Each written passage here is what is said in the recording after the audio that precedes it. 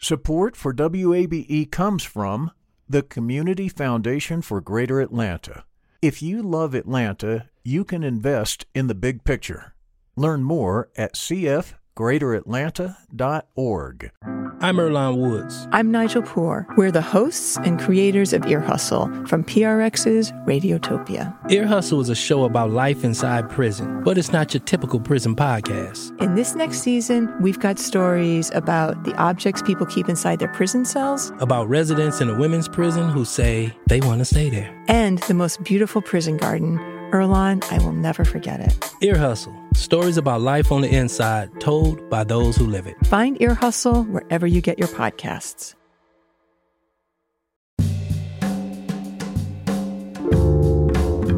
Cloudy skies, some rain, depending on what part of the state you're in. Welcome to this Wednesday edition of Closer Look. I'm Rose Scott. Agents with the Georgia Bureau of Investigation searched the home of Gregory and Travis McMichael Tuesday evening. The father and son face charges of aggravated assault and murder in the February 23rd shooting death of Ahmaud Arbery. Now, this is all part of the GBI's investigation. While no specific information was given as to what or if anything was obtained, the Bureau would only add the case is still active and ongoing. Now, coming up in just a moment, we'll hear from an attorney representing the family of Ahmaud Arbery, who say a third man should be arrested for his involvement in the shooting death. He tried to say that he was not part of this organized effort. However, we see a video where he's involved in this 4-minute chase or pursuit to confront Ahmaud Arbery. That's coming up in just a moment. But first, as of noon today, there are 38,889 confirmed COVID-19 cases. The number of deaths statewide is reported to be 1,684. And there are 7,089 hospitalized. Now, this is all according to the Georgia Department of Public Health as of noon today. Meanwhile, free COVID-19 testing is available today in Atlanta's West End area. The Family Health Center near the West End Mall will be testing until 3 p.m., so you've got about 2 hours. Walk-up and drive-through testing options are available.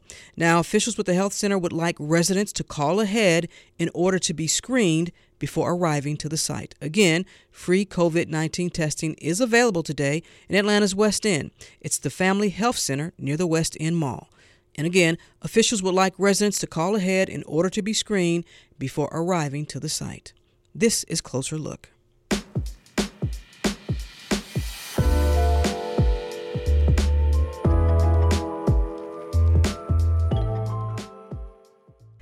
Closer Look continues now here on 90.1 WABE. This is Atlanta's Choice for NPR. I'm Rose Scott. This week, members of the Atlanta NAACP and other organizations called for an investigation into the Glenn and Waycross, Georgia judicial circuits regarding the initial investigation into the shooting death of Ahmaud Arbery. Richard Rose is president of the Atlanta NAACP and spoke at a press conference. Clearly, there's an indication of law enforcement misconduct from these two DAs, but they are not alone. We hope that America, Georgia, should recognize its inherent racism from the governor's mansion, from Chatsworth to St. Mary's, from Carrollton to Augusta, all over this state. And let's take a real look and try to find justice and correct the wrongs that have been meted out against black men and women for hundreds of years. That's what we hope to happen. Are we hopeful? No, but we will keep agitating and advocating for that. Also, attorneys for Arbery's family say a video montage produced by the New York Times reveals more about the case. The video, which was created using security footage, cell phone video, and 911 calls, shows Arbery was chased for more than 4 minutes before he was shot and killed. This all coming from the family and the attorney. Joining me now is National Civil Rights and Personal Injury Attorney Benjamin Crump, one of the lawyers representing Ahmaud Arbery's family. Attorney Crump, as always, thank you for taking the time. Thank you for having me, and thank you for covering this important matter. Attorney Crump, let's begin with this video that does use security footage and cell phone video and 911 calls and police reports. You see this as evidence, I should say first. Yes. It clearly demonstrates that this was an organized effort by many people in that community that was condoned by the police, and in many ways encouraged when you put it in context with the text message that came out where the homeowner was notified by Officer Rest of the Glenn County Sheriff's Department that if the intruder comes back talking about Ahmaud, then don't worry about calling us. Just call Greg McMichaels, who lives in that area. He will handle this. Now, Greg McMichaels isn't a police officer. So why are you telling this homeowner that just call this mob to confront this young African-American if he comes back into the community? And that's exactly what they did. So that video is the conclusion of a series of communications apparently between the police and these homeowners who became this mob who confronted and was attempting to capture Ahmaud Arbery, we believe only because the color of his skin, because you must remember there were several videos that show several white people going into the home that was under construction, and nobody got a shotgun and a .357 Magnum, got in a pickup truck and chased them for 4 minutes. It was only Ahmaud Arbery, and we believe it was because of the color of his skin. Counselor, I want to move also to now the involvement of a third individual, William Roddy Bryan. He admits to releasing the first video footage, saying that he would hope it would shed some light. But now comes this video that shows his involvement through a different lens. What do you make of that? It's very troubling, the fact that he tried to say that he was not part of this organized effort. However, we see a video where he's involved in this 4-minute chase or pursuit to confront Ahmaud Arbery. And on top of that, in the police report, you have McMichaels referring to the fact that Roddy cut him off. Well, if you all are not working with concert, if you all aren't working in concert with one another, why are they saying you cut him off? And when we look visually at the video, it certainly seems like he's ambushed. So, at some point, this has to be seriously investigated. Ahmaud Arbery's family feels that he was part of this mob and that he should be arrested for as an accomplice in these crimes that were committed by the McMichaels. And we should note that Mr. Bryan has denied involvement in the case, correct? He has. Yes, he has. But that, I would say, that's why we need to observe the video for ourselves and listen to what the people who were involved in this tragedy have said and are saying. The voice you hear is personal injury and national civil rights attorney Benjamin Crump. He's one of the lawyers representing the family of Ahmaud Arbery. You are listening to Closer Look, and I am Rose Scott. At a news conference, the attorney for Mr. Bryan said his client fears for his safety and has received death threats. He's also asking your legal team to stop suggesting he was involved in the shooting. What's your response to that? It's very simple. We have every right when a young African-American is killed, and we have evidence that we believe points to the perpetrators that were involved in that killing, that they should be arrested and have to come before a court of law and the evidence against them, and that it should be the rule of law. Nobody has suggested violence in any way towards his client. We're only asking for equal justice for Ahmaud Arbery. Also, Lindsay McMichael, who's the sister of Travis and the daughter of Gregory, admits she posted the image of Ahmaud Arbery's body to Snapchat February 23rd. She has told other publications she did it because she's a, quote, true crime fan, but then goes on to say she realizes it was in poor taste. There was nothing nefarious about it. Those are her words. It's just disgusting and heartbreaking to the family of Ahmaud Arbery that you would post a picture like this and then try to justify it. There's no justifying posting this picture like there's no justifying your father and brother chasing and shooting Ahmaud Arbery with a shotgun and threats with a .357 Magnum. Unjustifiable. It's also being reported that this image has been circulating around Brunswick. This family has endured a lot, and they do not need to endure other images of their son being murdered. It is just insult on top of injury.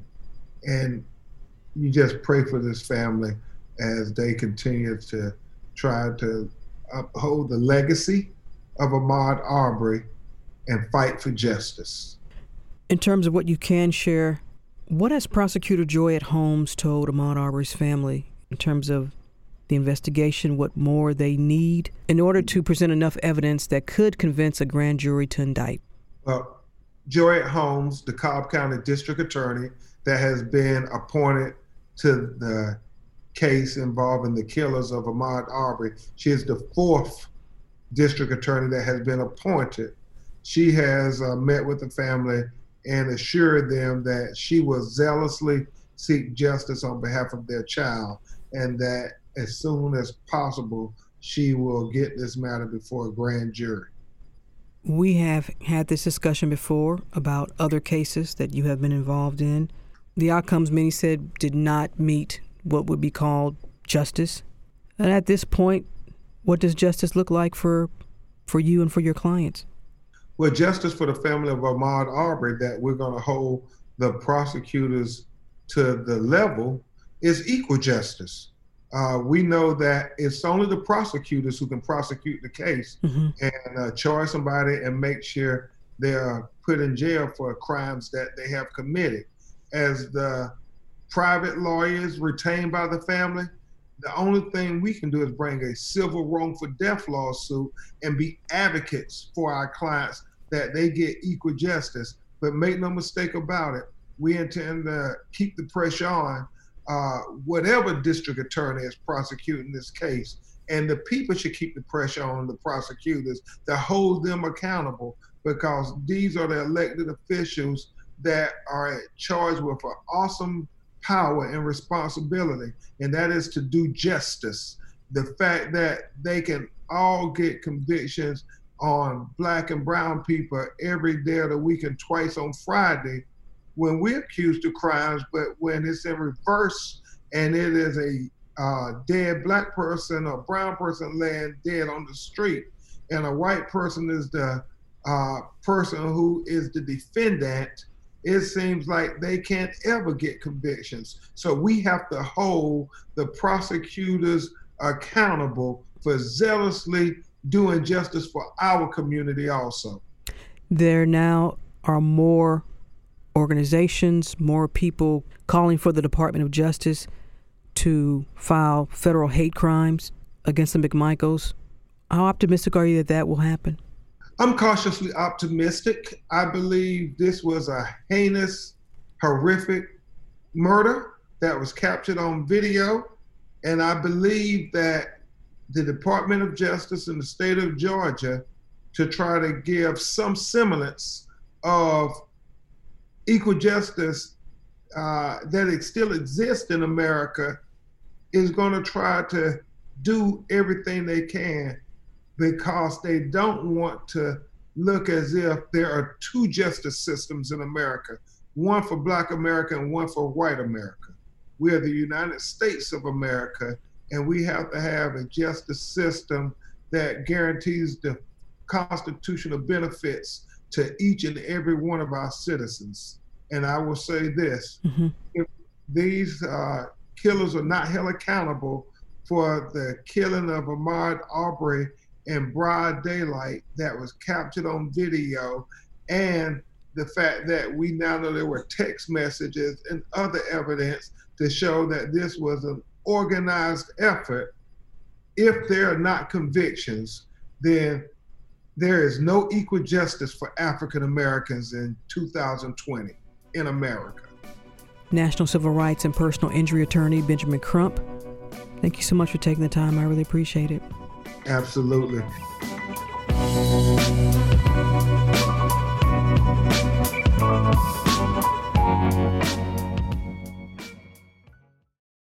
Support for WABE comes from the Community Foundation for Greater Atlanta. You can go beyond giving to impact. Learn more at cfgreateratlanta.org. The field of mental health counseling is growing rapidly, and Richmont Graduate University can equip you with everything you need as a licensed professional counselor while integrating your faith into your clinical practice. Programs are offered in Atlanta, Chattanooga, and online. Apply today at richmont.edu. That's richmont.edu. Closer Look continues now here on 90.1 WABE, Atlanta's Choice for NPR. I'm Rose Scott. A national coalition that consists of civil and human rights organizations is calling on the Department of Justice to open a full and what they say thorough hate crimes investigation into the shooting death of Ahmaud Arbery. The collective is also requesting a probe into the Office of the District Attorney of the Brunswick Judicial Circuit, the Office of the District Attorney of the Waycross Judicial Circuit, as well as the Glenn County Police Department for what the collective calls systemic constitutional abuses. The Leadership Council on Civil and Human Rights, along with the NAACP and hundreds of other national and local organizations, submitted their request in writing to the DOJ. Becky Monroe is the director for the Fighting Hate and Bias program at the Leadership Council on Civil and Human Rights, and she joins me now on the program. Ms. Monroe, thanks for taking the time. Thank you so much for having me. I appreciate it. This case has brought together a lot of various organizations. Let's begin with you reflecting on what that says in terms of, or as you all feel, the need to make sure that this case will be investigated by the Department of Justice.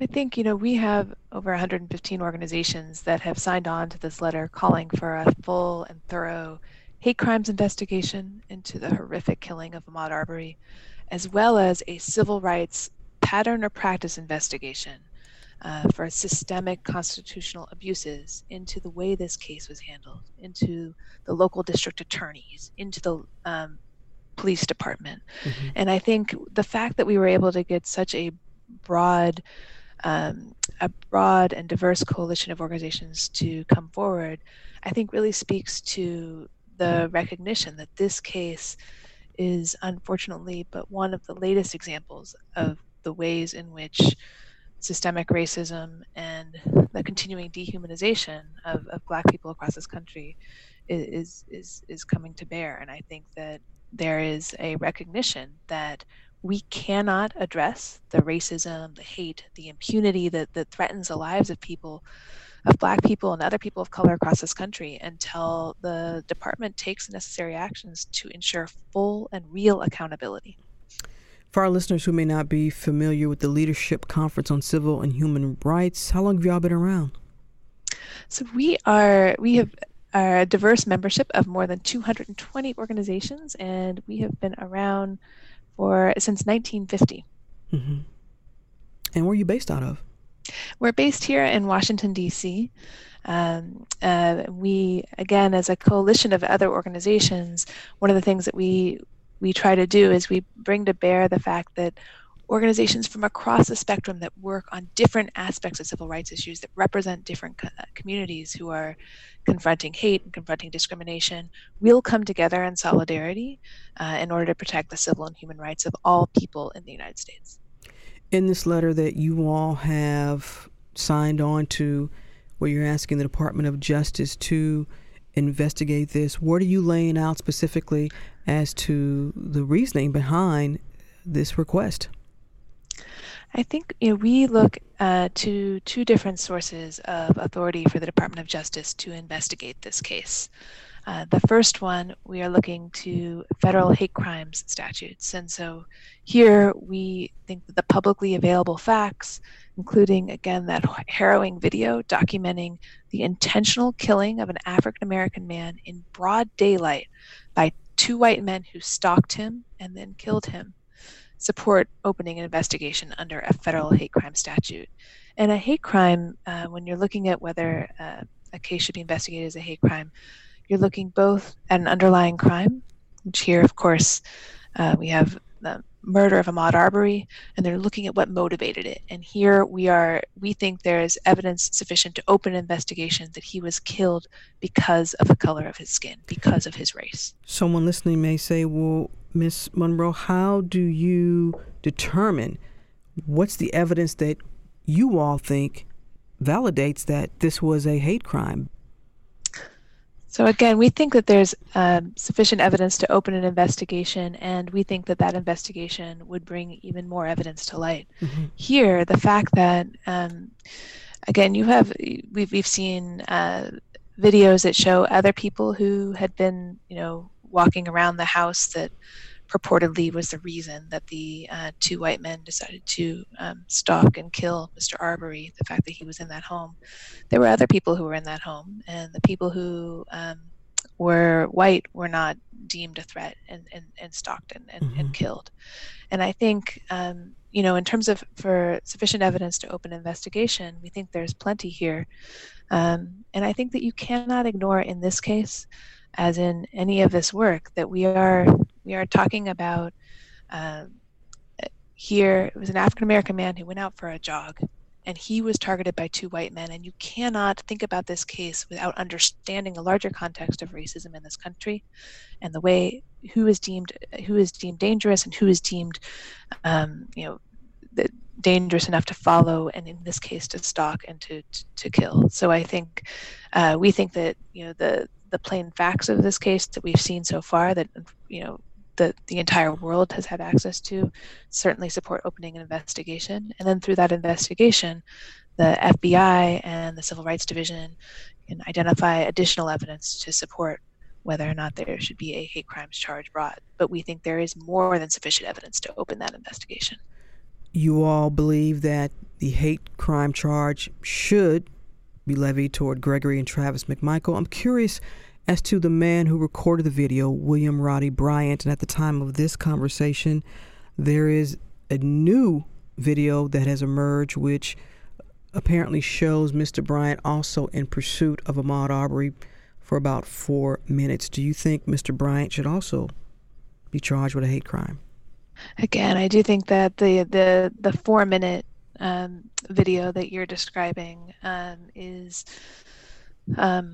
and it's one that I think Mr. Merritt just discussed and released, the attorney for Mr. Arbery's family. I think it's incredibly disturbing and telling that Mr. Arbery was chased for 4 minutes before he was killed. And so I think I do think an investigation should, the hate crimes investigation, looking at with underlying crime and who was targeted and why they were targeted, should include all potential defendants. And so I think that's that I definitely think they should include all potential defendants and look into sort of who was responsible here. But I think the additional evidence that this video brings forth also just brings up just how terrifying and tragic the last few minutes of Mr. Arbery's life must have been.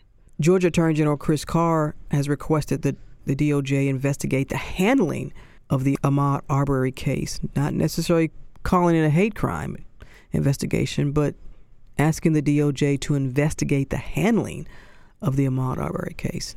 He's not asking for an investigation to this being a hate crime. Well, I think, we think that the Department of Justice should both investigate this as a hate crime, and we think that, we would invite others who to support that call and think that it is an important one. And I would also note that because Georgia does not have a hate crime statute, that this is a particularly important case because Georgia doesn't have a statute available to address crimes that target victims on the basis of race, and to identify why those cases are different and why they require a different investigation or a deep investigation, but why these cases are critical in terms of seeking justice, not only for Mr. Arbery and for his family, but for the entire community that is targeted. When someone is targeted for a hate crime, they are not targeting just one person. They are trying to terrorize and target an entire community. And that's why we think a hate crimes charge in this case is particularly important. I think the other, we also in our letter, we call for a hate crimes investigation. We also call for an investigation into the conduct of the local district attorneys and the police department. And so I think, in some ways we point in our letter to the fact that the Georgia Attorney General called for this investigation as a way of supporting the fact that here the Department of Justice should use its authority to investigate whether, again, the prosecutors and the police department engaged in what's called a pattern or practice in here of race discrimination in violation of the Constitution in how they carried out their duties. So we actually point to the fact that the Georgia Attorney General also called for this investigation to support our call for the conduct of a pattern or practice investigation by the Civil Rights Division. Attorney General Carr has also appointed a special prosecutor to handle this, Joyette Holmes out of Cobb County here in Georgia. Does that give you some optimism? I think, it's I think it's a positive development. It's well overdue. I think, one of the other things I really wanted to emphasize is that the reason that we're here today and that we're talking about this case and is the sort of long-standing and tireless efforts of local advocates in Southeast Georgia, of civil rights leaders who have been fighting white supremacy for generations, and here who pushed incredibly hard to get a new prosecutor appointed. And that includes Mr. Arbery's mother, who I just, she's facing the most unfathomable grief, and yet she was still pushing and demanding justice for her son. And I think that's really a big reason why we are here today and why they did finally appoint an independent prosecutor to investigate this case. So I do think it's an important development, and I think it's I'm glad they've done that. But I think obviously it's long overdue. I imagine you have a lot of conversations about race and racism. You identify as white, correct? Yes. When you have conversations about race or racism with other white folks, is it different when you have those conversations with people of color? I think that it is impossible for someone who is white to not acknowledge that, of course, those conversations are going to be different because our lived experience is going to be different. One of the things we talk a lot about in this pandemic is we've been talking about the fact that the pandemic and the virus have laid bare ongoing systemic racism and discrimination in this country. But the reality is, I think that's an insult in many ways to people of color who have been living that reality every day. And so while I think it is important and good that more people are recognizing it, the fact that it took a pandemic to do that is telling. So I do think the conversations are different, but I also think and I believe that if we are going to, to really talk about, we talk about how we're in this together. But I think the question, and I've seen several African American journalists talk about this, and in particular about the fact that we can talk about we're in this together, but are we going to emerge together? And I think that's the real test, and that's a test for white people. It's a test for people who haven't lived this reality every day for their lives and for generations. And so I think, yes, I think it's a conversation that needs to happen. I am glad that people are talking more honestly, I hope, about race and what this disease has revealed about the generations of discrimination and really our country's original sin. I look to I think that again it's being led by African Americans, it's being led by other people of color who have had to bear this ongoing burden of racism, discrimination, and have had to live it.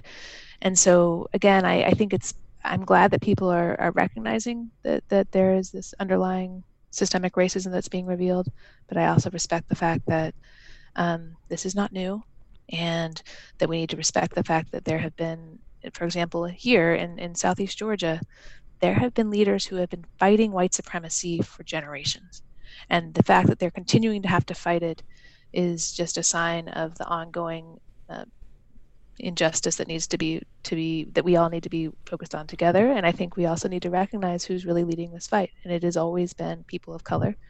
And I think, for white people, I think we need to respect that, recognize that, and follow the lead of people who have lived this, who are living this, and who are fighting this systemic racism and injustice every day. That being said, the difference between being an ally and an activist, you think some people need to understand that there is a difference? I think that's right. I think a lot about when people talk about sort of what it means to be an ally. I think that it's not enough. And I think, I also think a lot about the work of Ibram Kendi when he talks about what it means to be anti-racist as opposed to, you're not racist. It's not an option. He talks about the fact that we have to be, all of us, anti-racist. And I think that also gets to this sort of question about what it means to be an ally versus an activist. You cannot, we cannot rest. We cannot say, for example, when we talk about this virus, people keep talking about getting back to normal. We're not talking about getting back to normal. We need to talk about reimagining what this country can look like so it's coming closer to its ideals. And I think as Dr. Kendi and others have sort of called for us to recognize, we need to focus on how to be an anti-racist and think about how we come together after this to build a more just country, not one that is going back to the status quo. Becky Monroe, the director for the Fighting Hate and Bias program at the Leadership Conference on Civil and Human Rights. Becky, thank you so much for taking the time. I really appreciate it. Thank you for the conversation. Thank you for the conversation. I really appreciate the opportunity.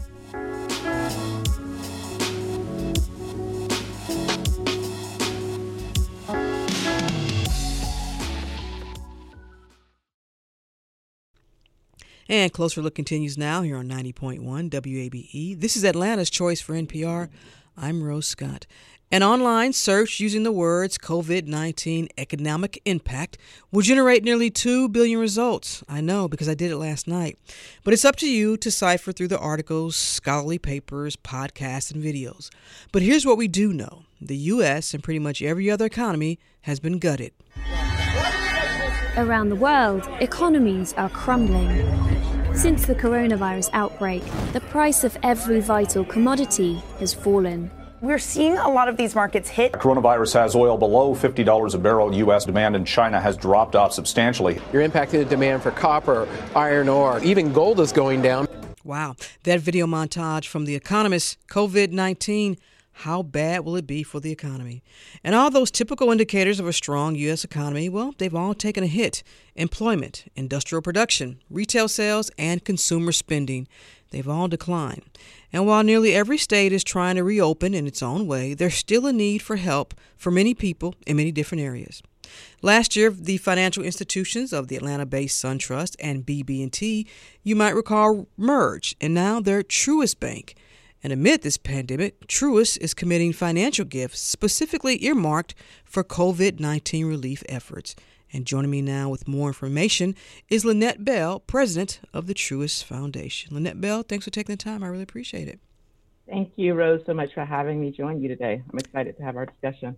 Let's begin with a little bit about you. Are you new to the Truist company? I've been with the company over 25 years. I started out with SunBank, and actually I'm an anomaly because I've been with the same firm my entire career. But I started with SunBank in Florida once I left college, and then I transferred to Atlanta to where our corporate seat is today, was formerly, and have been at SunTrust my entire career. So, and I've done pretty much everything in the bank from internal controls, mergers and acquisitions, to operations. I've done everything but make a loan. So I've had a really great career and have reviewed loans, but never made a loan. My most recent role was leading the bank's Community Reinvestment Act program and making sure that the merger was successful on our side as it relates to how we engage with our community partners and community-based organizations and how we adhere to governance required by regulators. Let's talk about how the financial institution, what is the approach to your community engagement? Often when we hear about a foundation, people think, oh, okay, they just give, money to the efforts they believe are important. But it's much more than that. Yeah, it's definitely more than that. I will say once we brought both institutions together, SunTrust and BB&T, what we realized is that we both had great histories of giving to our communities because we realized that communities are the backbone of who we are. And so we came together and created Truist. And so this is our first year rolling out the Truist Foundation. But the company is about being purposeful, leading with purpose and mission. And so our mission at Truist is to inspire and build better lives in communities. Inspired to get out front of a lot of other organizations and get Truist Cares out there to address the pandemic and all the needs that related to it. So our company has been very focused on being purpose-led and purpose-driven. And there are plenty of companies, Fortune 500 companies, that are purpose-led, but for a financial institution to do it as part of their DNA every day is really unique and hopefully positions us in that particular way. What was the approach in deciding what areas that you all wanted to contribute or be a part of as it relates to the pandemic? Yeah, we thought a lot about this and we put it together pretty quickly, but I will say, as we looked at our giving history, we realized that we were very concerned about youth and about seniors and about workforce and about economic development and economic mobility. And so as we thought about kind of our cornerstones of our strategic direction, when the pandemic started rolling into the United States, we thought about, let's use data to help us make an informed decision around investing. And so how do we help meet those critical needs during this time of need, which is unprecedented for this country? We were like, let's look at our pillars of who we are and address basic needs and care, supporting youth, seniors, small businesses, and understanding that connectivity, even for us as an institution, was going to change because now people got to work remotely, that businesses had to shift their paradigm and their models so that they would be connected. So those were the areas we focused on: youth, seniors, small business, connectivity, and workforce. And so that we could help address those needs of vulnerable populations. So to be clear, Truist Cares is the initiative that addresses the different COVID-19 relief measures. That's correct? Yes, that's correct. This is actually your second round of funding. In your first round, you all put financial efforts toward healthcare and financial hardship. We did. In the first round of funding, we really focused on basic needs. And one of the things, Rose, that we did was talk about making that informed decision on investments. We thought about, okay, who has been working with the pandemic globally? And we actually looked at national partners to help provide some of that data assessment that we need to make the initial investment. So we went directly to the Centers for Disease Control Foundation as the first national partnership. And then we switched to Johns Hopkins Medical because they were the other partners dealing with the pandemic globally. And we thought those were great partners to bring to the table to help us direct our investments. The third partner that we worked with was United Way Worldwide. We had been talking to them, we're already a partner with them, and they started sending us data going, hey, we've seen these huge spikes across the specific cities as it relates to pandemic. Like people were worried about utilities, food security was a big issue that they were getting spikes of 200 to 500% in their 211 call centers. So we thought, great, here's another national partner that we can bring to the table and help us drive some of our decisions. So the first $25 million really was about supplying basic care needs to those 5 specific groups that I talked about: youth, seniors, workforce, small business, and connectivity. And once we started looking at where pandemic hotspots were, we started directing our investments there under those 5 specific focus areas. And so now in this latest round of funding, you all are going to focus on small businesses and internet connectivity. Yeah, Rose, thank you for that. And so we decided as an institution that the pandemic, and again, the CDC and both Johns Hopkins notified of us that the pandemic would have a longer tail in the U.S. And so we took that information in. And so this feels like the right time here and now to invest an additional $25 million. And so we're doubling down on our investment for a total of $50 million to COVID-19. And we expect under this next funding round is how do we help rebuild and connect communities? And so we're going to focus on 3 key areas. The first one will be small businesses. And you've seen all the headlines that more than half of small businesses in our country are at risk of closure due to COVID-19 and are in need of immediate support and help. And so we're going to provide $3 million directly to a national partner known as LIST to support small businesses, providing that grant funding directly to small businesses through that intermediary. In addition to that, we're going to work on our Truist Cares for Connectivity. And again, we know that connectivity in this new environment that is unprecedented for the United States, but everybody had to shelter in place and everybody had to work remotely, shifting their models of how they do business. We've seen it in the retail establishments like curbside service, but we know that other businesses as well as nonprofits had to shift how they manage their assets and resources to stay connected. And so connectivity is a clear component that we want to continue to support. Because again, this is the first real pandemic in the United States, but this is an emerging crisis, and we know that crises are going to continue to happen. So how do we help those businesses shore up so that they are planning for the next future crisis and so are prepared to address and deal with it? So connectivity was the second piece. And the final and third one under this next wave of money is Truist Cares for our teammates. And we're going to look at where our employees live and work and provide support to nonprofits to help in that rebuilding and solvency that they need to stay connected and stay viable during and after the pandemic. So, Lynette, those nonprofits, will they need to apply or will they be referred? How will you all select which nonprofits will receive the funding? Yeah, I will say this, Rose. In the first 3 phases of Truist Cares, we had more applications than we had funding for. And so we are still looking through some of what we had in our cloud for organizations that support. But organizations are still reaching out to us as the pandemic is happening, so they can apply. They've already applied online or they're invited to apply. But we are definitely still looking at those applications that came in. We got quadruple what we anticipated with our $25 million initial investment. And so this brings a total to $50 million for COVID-19 relief efforts. Lynette, when you think about how this pandemic has affected so many different communities, so many different areas, when something like this happens, that we will see more corporate philanthropic-led efforts, whether it's from banking institutions or other Fortune 500 companies? Rose, I will say that during the first wave of the pandemic coming into the United States, we saw a lot of companies rallying around providing investment dollars to support nonprofits and those in critical need. And I expect this wave of philanthropic investments to continue. I think it's a necessity. We realize that we're all very much connected as human beings and as individuals, that no one person can do without the other. And so that connectivity or linkage is critical to the continued support of not only this economy, but the continued support of families and communities. And so, yes, I expect that to continue. I will say for Truist, we were, as I said, for both institutions, we're already very committed to our communities and providing dollars. SunTrust had a foundation to support investment. BB&T had a charitable fund that they supported communities and investments in those communities. We will continue to be very viable. I will say the Truist Foundation was a new foundation introduced like 10 weeks ago, and we put it out there so organizations can still apply for nonprofit grants under our 4 pillars.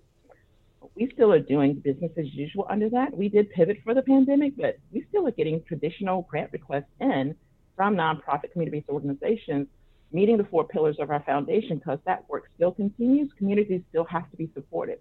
And there were clearly a lot of nonprofits who immediately created an emergency responsiveness to COVID, but there were some that did not. And guess what? We're still supporting those nonprofits so that their business model is not negatively impacted and is still supporting their business as usual concept and model that was still needed in our communities. Well, and because of obviously an unexpected pandemic, and $50 million is a lot of money, does this in any way, does it impact what you all would normally do funding other efforts? The chairman of the Truist Foundation Board is Bill Rogers, former CEO of SunTrust Bank. And so we made our initial commitment of making sure that our foundation was going to support our communities. And so that commitment is still there. And we have not wavered from that. The funding that we provided for COVID-19 came from multiple sources inside of Truist. It came from the Truist Foundation, a Truist Charitable Fund. It also came from one of our functional areas, which is the community reinvestment area of the bank. They provided money as well. So as we looked at supporting this pandemic and pivoting really quickly, we pulled multiple levers inside of our institution to say that, hey, this is important to us, and we're going to be all hands in, and everybody supported. So yes, that happened, But the foundation's work continues to go on. We have not wavered from what we've committed to do and supporting nonprofits and community-based organizations. And being that SunTrust was so important to the philanthropic community here in Atlanta, I can't get away without asking this question because I'll get a lot of emails. You all are still going to make sure, now that you are Truist Bank, you all are still going to be heavily engaged in Atlanta efforts here? Thank you for that question, Rose. That is exactly right. We realized that both institutions, SunTrust and BB&T, were in different corporate seats. And I will say that Bill Rogers made a commitment that we were not leaving Atlanta because we've still got our office spaces there. We still have teammates in Atlanta, but our investment and commitment to Atlanta still stands. Through even COVID-19 in the state of Georgia, we supported and funded lots of nonprofit organizations from United Way to the Atlanta Food Bank to support the Atlanta market during the pandemic. But we're still very much committed to investing in the Atlanta market from Truist's perspective. We know that's a critical market for Truist Financial Corp, and we are still a partner in the Atlanta market. That's a good way to end this conversation. Lynette Bell, president of the Truist Foundation, and we've been discussing the financial institutions' COVID-19 relief efforts, this time with a focus on internet connectivity and small businesses as well. Lynette, thank you so much for taking the time. I really appreciate it. Look forward to having you back on the program. All right. Thank you so much, Rose, for the opportunity. Have a great day. All right. You too.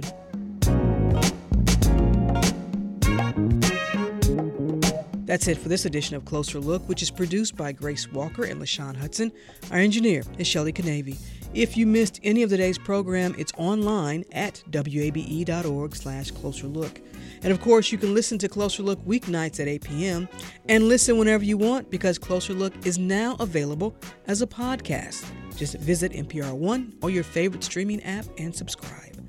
This is 90.1 WABE, Atlanta's Choice for NPR. I'm Rose Scott.